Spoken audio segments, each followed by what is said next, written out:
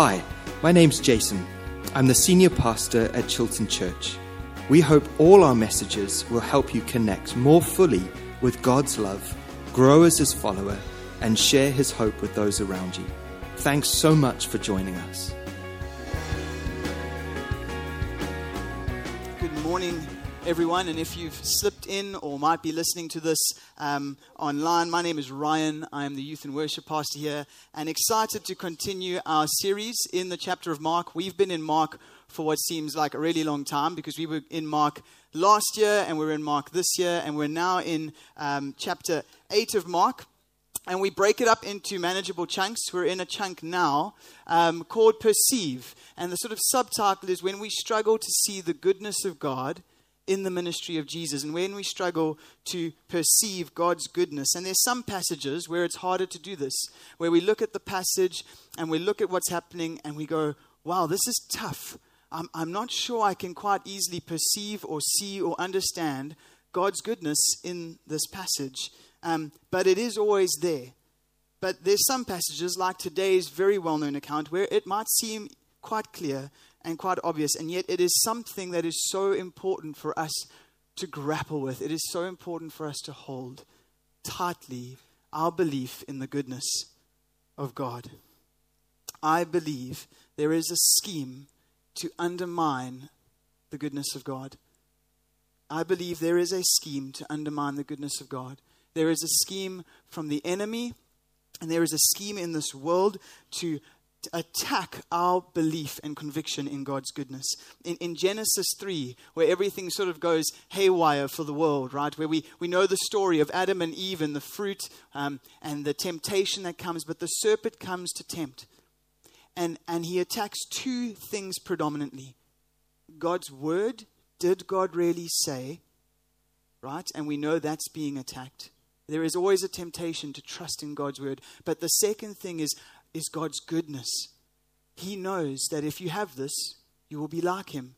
In other words, that God's motive isn't pure. That He's trying to withhold something good from Adam and Eve. And the doubt in God's goodness is always the beginning of our disobedience. It always plays a role. Our doubt that God is good and His rules are perfect and His guidelines for our lives are right and pure and for our benefit, a doubt in His goodness is always at the beginning of disobedience.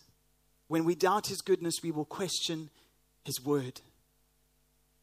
The enemy is attacking this truth venomously. We see this in mockery of God's word. People coming out to mock and to point at his word and things that have happened and take things out of context and to point at actions in the world and to bring an attack that God can't be good. There are whispers in our hearts, if we're honest, in our minds as we go through some of our darkest moments, in our biggest trials, in our pain. There are whispers in the back of our head that tell us God can't be good. God can't be good. There is distraction all around us to bring us away from seeing the good that is actually there. And there is deception to try and convince us that God is against our happiness and that the two are in conflict. I believe that a small vision of God will make it hard for us to see, amidst all of this warfare, to see God's goodness. And so I want to ask you right out the bat, do you believe that God is good?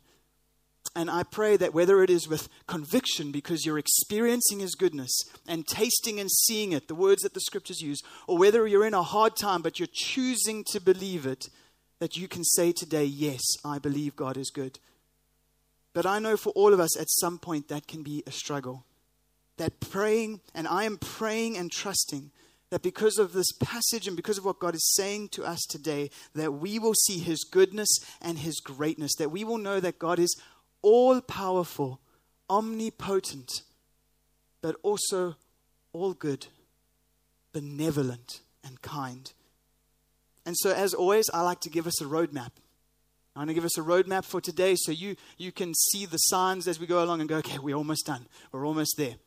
And so today we're going to look at Mark chapter 8, the feeding of the 4,000, right? And we're going to draw out three main points from this account. I then want to ask us a question, and then we'll end with some application and some prayer. And I'm trusting this will be a time of challenge and encouragement for us all. Mark chapter 8, verse 1. In those days, when again a great crowd had gathered, and they had nothing to eat, he called his disciples to him, and he said to them, I have compassion on the crowd, because they have been with me now 3 days, and have nothing to eat. And if I send them away hungry to their homes, they will faint on the way, and some of them have come from a far way. I want to stop here and draw out two things. And the first one's not quite obvious. In fact, it's probably not one of the more plain points of the passage. But it was something that really struck my heart as I read. It was something I hadn't really seen before. And that is the devotion of the crowd. It's the devotion of the crowd. He says, they have been with me for 3 days. Right? They have had nothing to eat. They have fasted for 3 days just to be in Jesus' presence and to be under his word.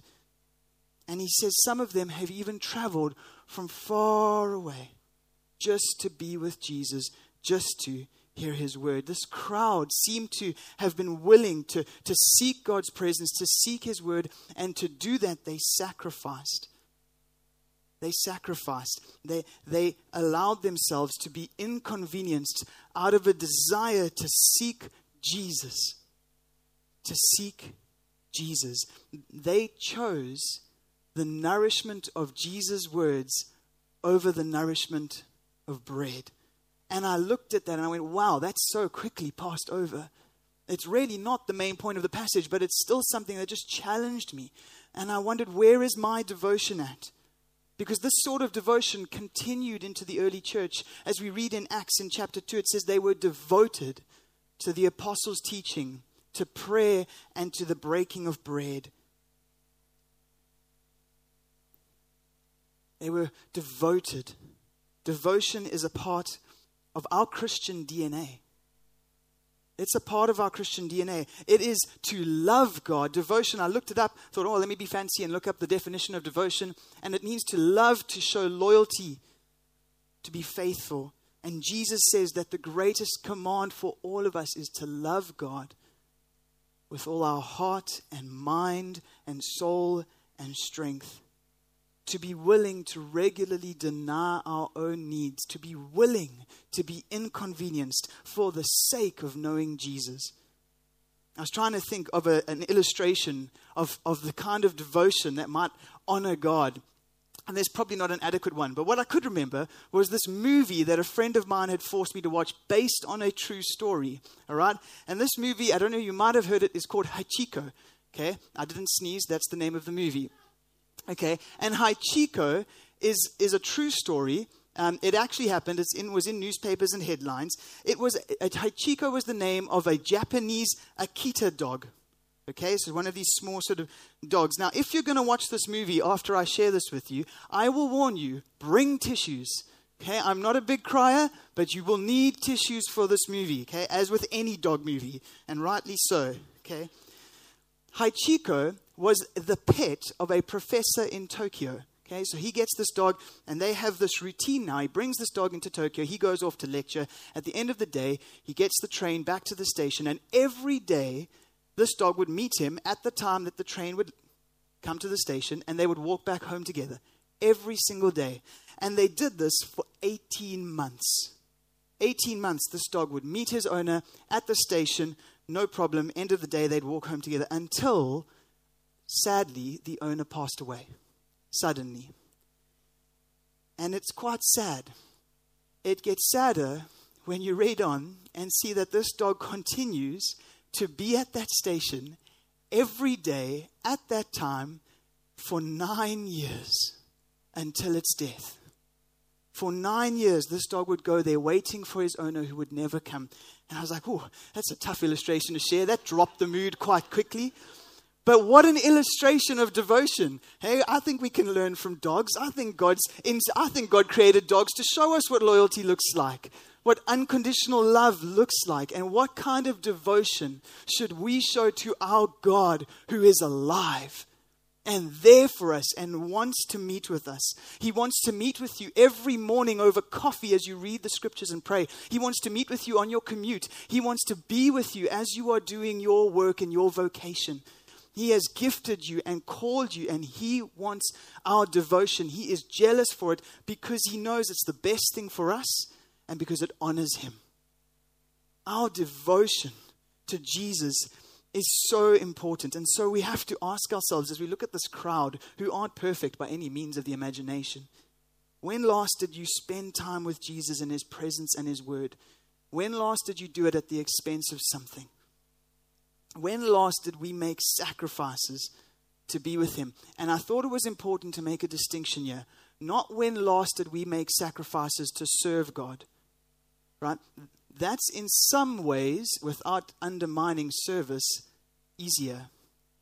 It can be really, if we think about that story of Mary and Martha, it should jar us. Because Mary's doing everything. Right? Cleaning the dishes, serving the food, preparing the table. God's here. I want to honor God with my service. I'm running around. I've got to honor God with my service. I'm sacrificing my energy, blood, sweat, tears. Maybe not blood, I don't know, unless she cut herself in the kitchen. But she's giving to God with her service. But Mary's at the feet of Jesus. And there's this phrase where He says, but Martha, one thing is necessary. All these other things are good. Service is great. God honors our service. But one thing is necessary. To be in my presence, to sit at my feet and to hear my words. In a culture that is attacking God's goodness and is attacking our beliefs in Jesus, we are being bombarded with information all the time. The series we watch, the movies we watch, the newspapers we read, the people we talk to, we are bombarded with lies all the time. Why would we not be making every effort to renew our minds and combat those lies by spending time with Jesus and in His truth? We need to be devoted people. And I'm sure we are all trying our hardest. Hey, we are busy. But busyness is the greatest tactic of the enemy to keep us away, to keep us distracted. And so maybe it's time for us to look at our calendars and our diaries and go, God, where do I need to make some sacrifices? Where do I need to be spending time with You? The second thing I thought we'd want to note here in this passage is the compassion of the Christ. It's so clear, right? Jesus sees this very practical need among this crowd. He looks at them and He's like, oh, these people have been with me. And I don't think this is conditional compassion. I don't think Jesus is only compassionate because they've been devoted. I don't think that's the case at all. But He looks at this crowd and He goes, they're hungry. They've come from far and they might faint on their trip. And He sees the situation and His heart is moved with compassion. And there's so many stories like this in the New Testament where Jesus is overwhelmed by compassion with Lazarus and with Jerusalem as He weeps for their sin. And His compassion motivates Him to do so much. And in the Old Testament, again, God is called a God of compassion. And the Jews believed it. Israel believed that God was a God of compassion, even when He was disciplining them. But we need to know today and every day that God is not blind to our needs. He sees them. He longs to meet them. He sees when we have deep spiritual needs, the need for transformation, the need for our desires and wants to be conditioned and changed to match the ones He wants us to have. But He also sees when we have the most basic and simple and practical needs, like food. He knows what we need, and He longs to provide for us in powerful ways, supernatural ways. And His provision to us is always motivated by His compassion. Always. He is good. But we come to this space when, if we're honest with us, sometimes it feels like our needs aren't being met. And we can't ignore that. So what do? How do we handle it when it feels like our needs are not being met, but we believe God is good? And we could do a whole series of sermons on this because it is a wrestle. It is where walking by faith and not by sight actually comes to the forefront. But I've got a few minutes, so I'm going to give it a bash. Okay, I'm just going to give you 3 points that have helped me as I've tried to wrestle with this, where there's disappointment and there's lack, and I'm wondering, God, surely this is a need you'd want to meet. Will you meet it? Will you meet it in a different way? How do I wrestle when it feels like God is not meeting my needs? And I think the first thing, and it's a bit of an odd place to start, I think the first thing is we need to recognize the difference between a transactional and a relational connection with God. Right? And that sounds very technical, but we can get trapped in the mindset of relating to God in a transactional way. Do you know, like, I do this, and therefore that requires this response. I do that. It's like an ATM or a genie that we think we do this formula, and the outcome is this response.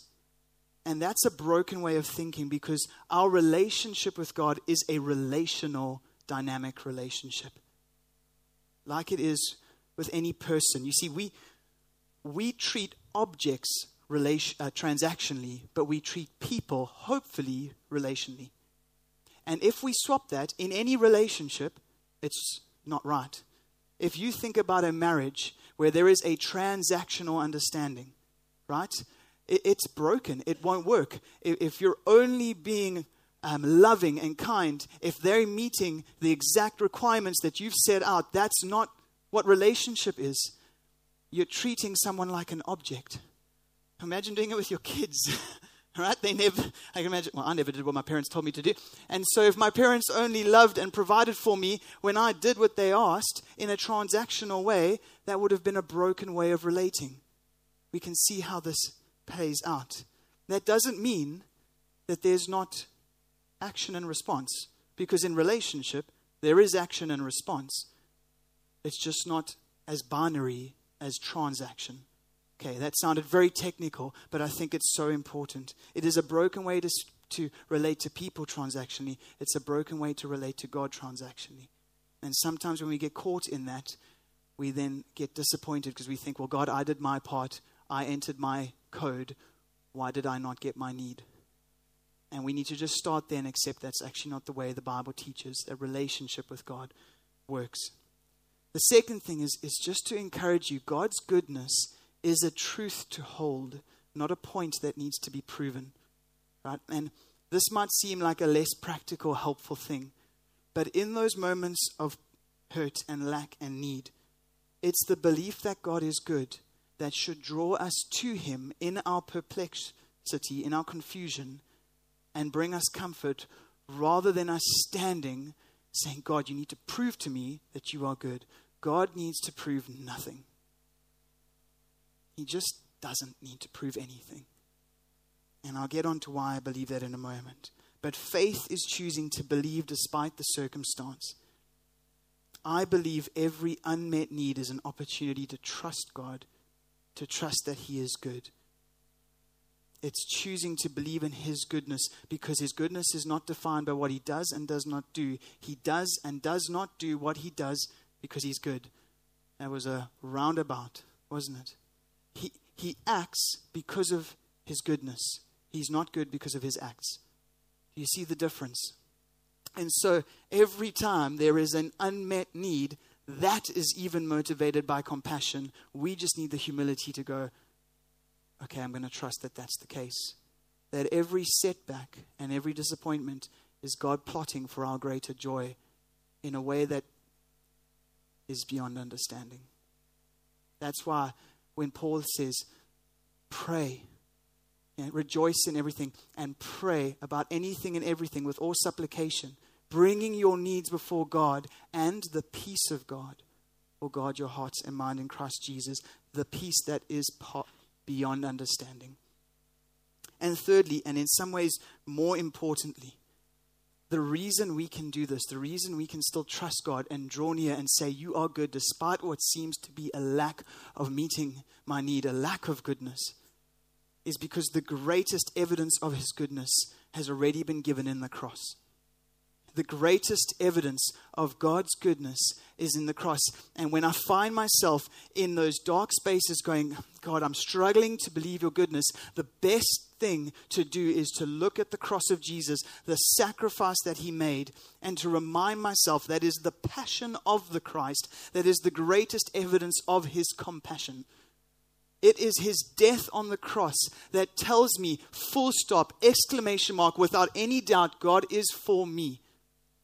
That's what it says in Romans 8. If he did not withhold his one and only Son, how then will he not give us everything we need? And we can argue about what we might need, but we can never argue that God is not for us because of the cross. He entered into suffering, into pain, takes our debt, and bridges the gap so that we could enter into life abundance. And he takes all of the risk and the cost and says, I love you, and I'm here, and this is the proof, and it should be more than enough. And my task in the dark spaces is to orient my heart to go, yes. Yes. I don't need any more proof that you are for me. My heart and my flesh may fail me, but God is my portion and my pleasure forever. We look to the cross in our darkest moments, and there we see a light beacon shining God's goodness to us, screaming, he loves you. So let's carry on in the story and see how this compassion of Jesus plays out. Verse 4, his disciples answered him. They look at this need as well. They go, yeah, we can see the need, but how can one feed these people with bread here in this desolate place? And he asked them, how many loaves do you have? And they said, 7. And he directed the crowd to sit down on the ground. And he took the 7 loaves, and having given thanks, he broke them and gave them to his disciples to set before the people. And they set them before the crowd. He continues in verse 7, and they had a few small fish. And having blessed those, he said to them that they should set them before them. And they ate and were satisfied. And they took up the broken pieces left over, 7 baskets full. And there were about 4,000 people. And he sent them away. And immediately he got into the boat with his disciples. And they went to the district of Dalmanutha. And here we see the means of a miracle. 2 means. We see Jesus meeting this need of this crowd in a supernatural way. Reminding us that no matter what our need is, he knows it, and he is able to meet it. He is always able to meet every need we have. And the disciples, they forget this. They can't see this, despite the fact that however many chapters earlier, they've already had the feeding of the 5,000. Now they get to the sequel, which is the 4,000, and they just don't seem to remember that Jesus is able to provide, despite what's available or how little it is. And so the disciples ask, how can? And Jesus says, how much is there? Just bring it to me. There is a need, and he provides miraculously. He delights in taking the very little that we are willing to bring him in humility and to use it to bless those in need. Let me say this, that God does great things with little offerings. In fact, he does some of the greatest things with little offerings. There's a reason in the scriptures you see God chooses the smallest nation to be his people. God's not into grandeur. He's not into the big show and big and flashy. He's into humility and surrender and taking little things to do great works. Some loaves and fish. And you may have heard sermons on these passages, the 5,000, 4,000, whatever it is, and you've heard this said. But let me remind you, do not hesitate to bring to God the little you have, because it may be the startup for something so glorious. The startup for something glorious. But I wanted to also look at something else, the second means here, which I felt was worth noting and I thought would be so encouraging for us. The disciples play a role. The disciples are involved. They are, I thought this would be a great name for a movie, agents of provision. Right? Agents of provision. It says that he gave the loaves. As he was breaking and blessing, he gave them to the disciples to set before the people. And it made me think of a sort of restaurant scene, right? A chef scene, but where Gordon Ramsay's not involved. Okay, because there'll just be too much nastiness. Okay, shouldn't have gone there. Backtrack. Okay. But I don't know if you've been to a great restaurant where the food was amazing and you walked away going, that was the best steak or the best burger or the best fillet of chicken, like schnitzel, whatever it was that you've ever had. And you're like, but wow, that waiter was terrible. And it just ruined the experience for you. They didn't steward that space well, and they didn't steward the food well. They didn't sort of, create the atmosphere for you to actually go, well, and the food was perfect, and I'd come back because I'm sure the chef's amazing, but the waiters just didn't play their part. I remember every Sunday, we had a Sunday evening service in Cape Town, and very often the young people in the holidays would go to this place. It was called Spur. It was a steak ranch, and they'd go there. We'd sit around big tables, and they'd order some milkshakes, and some people would order plates of chips to share, and it was a great time. But we had this one interesting sort of era or couple of weeks where I heard from some of my young people, and they go, Ryan, there's this waitress at the Spur, and she's really nasty. She keeps like mocking people for not ordering alcohol, and we're underage, and we're not. And then she like laughs at our orders, and then she swears at us. I'm like, this can't be right. I'm like, I need to go and see it. So the next Sunday I went, and it was true. So I ordered a milkshake, and she looked up at me and was like, a milkshake? And she's like, huh? It's like, well, make it double thick. I'll have a bigger one. And it was just this, but there was just this smugness about it, and it wasn't really nice, and you don't want to bash people, but and I spoke to the manager after, and he said, no, it's been consistent, we're probably going to let her go. She's just been consistently rude to people, doesn't really value the job that she's doing.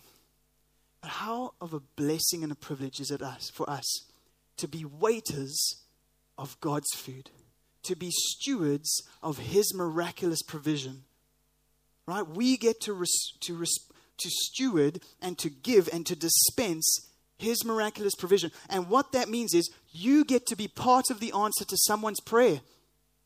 How amazing does it feel when someone's in a space of need and you maybe don't even know it, and you respond to a prompt of God, or the Spirit moves you in a moment of compassion and you go and do something and they go, this is just what I needed. In this time, in this moment, I needed God to show me His compassion, and you were the agent of that provision. You were the agent of that compassion. You didn't make the food. You just stewarded it well. You just brought it. You didn't drop it along the way. How amazing. What a privilege. Are we tuned into that? To be looking for opportunities to be agents of provision. And so as we've looked at the story, I want to ask you that question. What do you see? What do you see as Jesus powerfully provides compassionately for this crowd? Where there's leftovers. They started with 7 loaves, now they have 7 baskets. I mean, that just shows us the completeness of this provision, of the power of this miracle. What do you see? Because Mark is not writing this account so that we would have an interesting idea or interesting thoughts. He is challenging us to say, who do you say Jesus is? When you see this, who do you see in the story? Do you see God Himself in the person of Christ responding? And how should we respond to Him?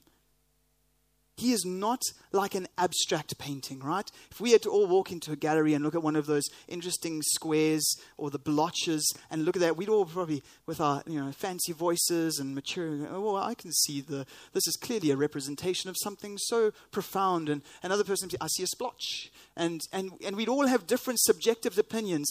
Looking at Jesus is nothing like that.